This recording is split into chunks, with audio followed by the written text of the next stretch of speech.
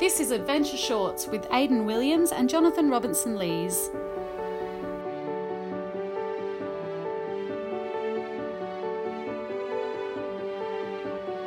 Welcome to Adventure Shorts and thanks for joining us.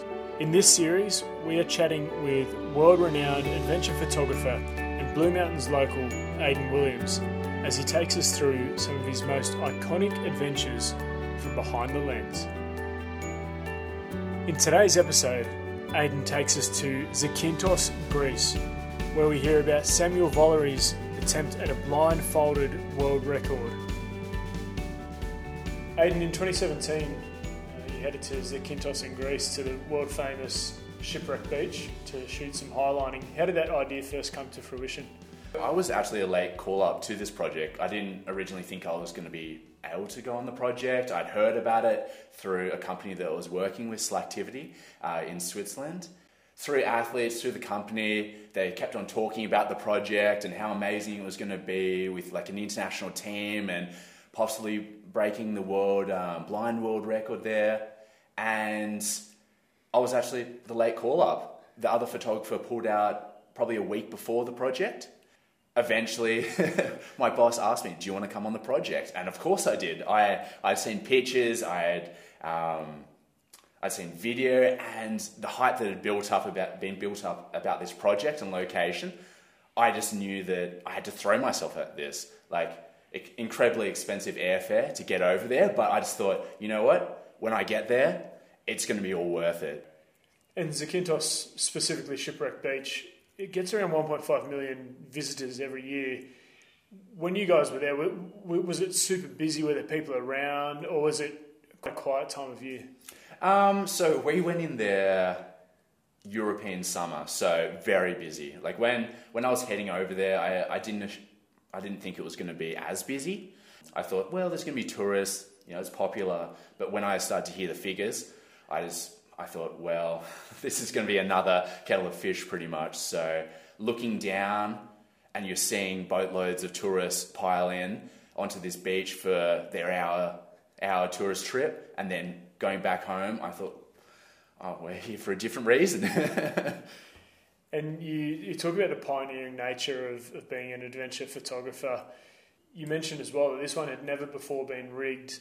How nervous were you heading into this project? Super nervous. Like from getting the late call up to actually being there on project, I thought, well, yeah, I have nothing to lose, but this is probably the biggest part of my young career. Like back in 2017, I hadn't done anything notable up until that stage, and getting an opportunity with such an amazing crew of teammates and such a big brand, I didn't want to stuff this up. So I almost put too much pressure on myself, working way too late in the night, planning, then getting up way too early and thinking, I have to get this shot, I have to. Otherwise, these guys won't let me come back on the project. And I don't know whether that's just a pride thing, but I just really wanted to prove myself. And, I carry that still to this day, but back then, that's all I wanted to do. I just wanted to prove myself and say, hey, I'm Aidan Williams and this is what I can do. Because I knew the project was going to be recognised. I knew it was going to be a big deal, like with possibly a world record as well. And I thought, if I can be the guy who documents this, then I'm taking a step in the right direction. You mentioned preparation, Aidan. When you first get to Shipwreck Beach, do you have a couple of days prior to the athletes getting there where you're canvassing different shots, you're canvassing different opportunities, or is it literally you're there on the day and you've got to make the decision? We flew over, as I was saying, like a couple of days after I found out. So I didn't have too much time to prepare in that capacity, but flying over, getting to the location, we probably had a day, maybe two at max before we were starting to rig. So the day that we arrived, we were starting to prepare gear, we were getting the line ready, and then the next day was going to be rigging. So it wasn't too much, but you haven't even seen the location. You can plan and plan and plan before you get there, and then you look at the location and say, logistically, this isn't possible.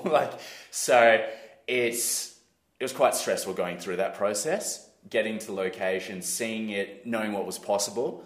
having to be efficient in taking down notes before the project started. So I had a diary that I put about 10 pages of notes and really, really terrible drawings in to give me a brief idea. But yeah, it was up to the project starting to make it happen. And what gear and equipment did you take with you on this specific project? Right across my trip of about 6 months in Europe, like at that stage, which included this project, I had the same gear that was taking probably about an 80-litre bag that had my smaller camera equipment in it, and I would just trek around with that same bag. You've got your tent, you've got your minimised clothing stash, you've got your mat, and then you've got your one camera body, you've got 2 lenses, you've got probably a dozen batteries, you've got your SD cards and a laptop, and that's it pretty much to get you through.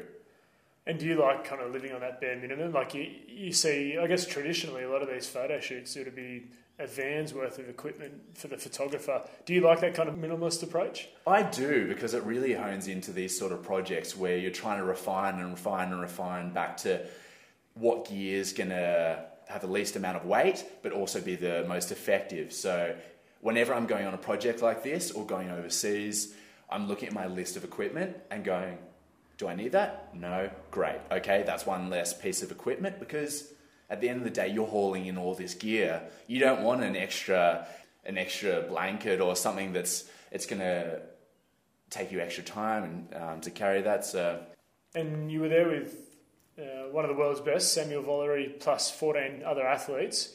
Was there a sense of intimidation having some of the world's best there? Yes, like I was so fixed on proving myself, especially to Sam, because he'd gotten previous world records and he was the one who invited me there. So I thought, geez, like I really need to nail this, because otherwise people are not going to remember this project. They're not going to remember me. How can I do the best job I can? And when you're working with someone like Sam, he expects the best. He's such an amazing athlete and such an amazing business owner that you just almost go out of your skin. I was stressed out of my mind, like just trying to do that. And he was just saying, man, like, why are you stressed? Like, why? Just enjoy yourself. And I was just so fixed on getting this shot and getting the best documentation of the project that I just lost sight of that. And I was just so stressed. In hindsight, I joke around with him now going, why did I do that? Like, why was I stressed? Because I should have just been having fun and enjoying highlighting over an amazing beach. Like, and do you find in the lead up when Samuel's obviously going through his preparation to get in the right headspace, to get physically and mentally prepared, do you know that you don't want to press him? You need to have your preparation done so that when he's in the zone, you don't need to disturb him? I feel like I need to prepare just as much as they do, because they're preparing for their walk, especially like a blind walk. Like mentally, you need to be in the zone. For me, I'm going through my checklist of gear, of shots, placement, where I'm going to be, because if I miss out in a position and I'm not there in time for him walking, I've missed the boat. He's not going to go back and walk the world record again for me. Like, that just doesn't happen. You just really need to be conscious about not stepping on anyone's toes, staying out of their way, going through your correct preparation, and you trust them 100% to be prepared for their walk. You expect the same of yourself. You expect that you're going to be prepared, and if you're not, then why are you there? You mentioned about your location and where you were. Shipwreck Beach, as we said, it's your iconic Greek coastline. It's white sand, clear water, big sheer rock cliffs. Were you situated in one spot for the shot, or were you moving around that area throughout the day? Right throughout the day, I was going right around to the far anchor. So you've got probably about maybe 2 kilometres between anchors. So you're hiking down. It's not easy terrain. Like, you imagine like 200-metre cliffs, and you're going, well, I need to step correctly. I don't want to do anything that's dangerous. So you're really having to think about that, but you're covering a lot of mileage between when he starts to walk, getting the few shots, and then getting to the far anchor just in time for him arriving. So, yeah. And paint a picture for us, Aidan. How high above sea level and how far directly from point to point are we talking with this high line? It's 200 metre high cliffs, and then point to point on this line, it was 580 metres long. Pretty damn long and high. And you mentioned the world record. What was trying to be achieved, and was it achieved in the end? So a lot of the hype about the project was about doing a blind world record. I'd never photographed a world record, not a blind one, so this was new to me, and it was just all about getting the right conditions, getting Sam on the line, and giving him an opportunity. I still think to this day, like, how did I manage to get through that day just documenting it, because it was just so fixed on him getting to the other end. It wasn't about the shot, it was just him getting to the other end, and then if I could document it, that was a bonus. So you're riding the emotions with him? Yeah, I was just as nervous. I was looking through, a 300mm lens in the distance and seeing him just take one step at a time, blindfold, not being able to see, and me with the other teammates, we were just riding it. Like, it was so tense. And especially when he's probably like 10, 20 meters from the anchor, you're like, please, please, please, don't fall. And he was cracking jokes. You're like, what are you doing? Like, just focus on the walk. But he was more relaxed than I was, for sure. And for those of us who are amateurs in the sense of even understanding highlining and the photography that goes with it, the output is you have these amazing shots. Are you guys literally there from sun up to sundown? Like, is it a full day project? Yep. It probably starts night before, after you've finished rigging, you're preparing your tent, you're going into the day, you're getting up early, you're going through your notes, you're going through your plan in your mind, you're checking all your batteries, your gear, everything's right, you haven't forgotten a memory card. And then you're having breakfast, and then you're out early. You're probably leaving around 6, 7. You're out full day in the the summer sun, and then you're getting back in dark. You've got a headlamp, you're getting into your tent, you're having dinner, and going again. Do you have the time during that day to pinch yourself and, one, look at the scenery, but two, think about the people you're working with and how special an opportunity that was? It's still one of my biggest regrets from this project, and this is the project in my mind that I really learned a valuable lesson, where I knew the significance of the athletes, the team, everyone was going, but I didn't appreciate it. I didn't appreciate where I was, what I was going through, and the significance of people completing their personal best, world records. I was just there in my mind seeing the high-profile athletes from all around the world and doing the best job I could. And that was all. And now I look back and going, like, you're an idiot, Aiden. Like, you had such an amazing project to look forward to. Why? Why didn't you just enjoy it and soak up that experience? How do you do that nowadays? Is it literally a matter of pulling yourself away from the lens and pausing for a second? Do you have kind of techniques that allow you to, appreciate the moment? Not to say that my preparation wasn't as good, like in Zakynthos, as it was like with projects now. But I think just preparing, having that confidence in your ability that, you've done the hard work, you've prepared for the project, you've done everything you can before you get there. You're going with some of your best friends out on the project. Enjoy it. You're going to a new location, you're setting up a new line. This is why you're doing what you love. Because you're there and you're getting to photograph these locations. Why waste it? And you should be enjoying yourself. Like, that's the whole idea about doing what you love. You're enjoying yourself. Whether that's tough, grueling, but you're still doing what you love and you're enjoying it at the end of the day. And whether you get the shot or not, you're there with your people that are so close to you, and you're doing what you love, you're enjoying it, you can't really go wrong. You'll learn a lesson by the end of the day if you don't get it right, and that's probably the most that comes from it. And was there one memory that sticks with you, good, bad or indifferent, from that specific project? It's probably a lot.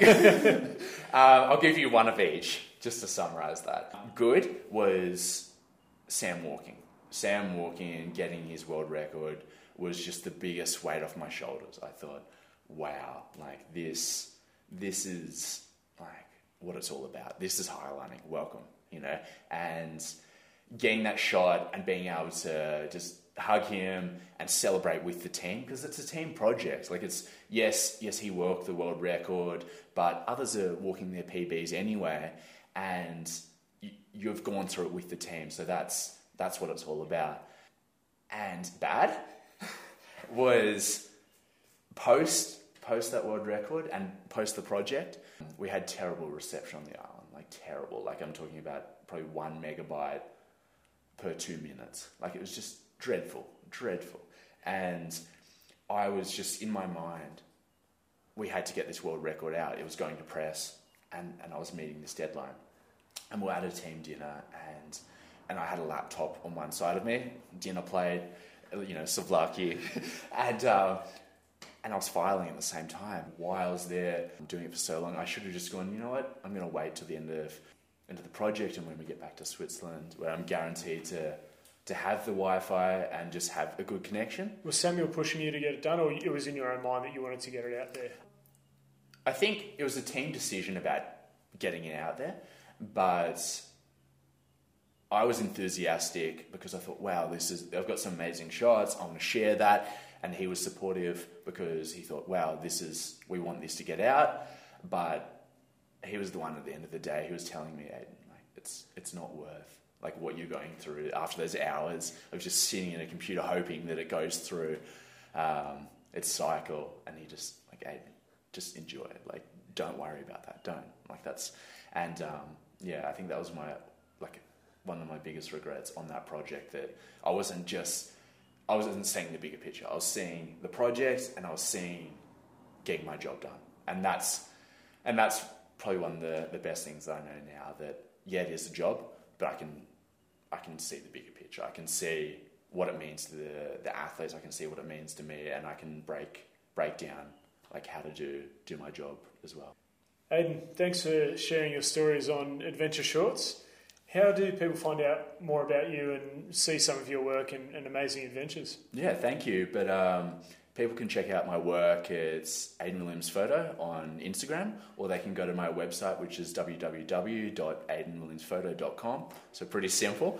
But yeah, if anyone has any extra questions, shoot out, and I'd be more than happy to answer them.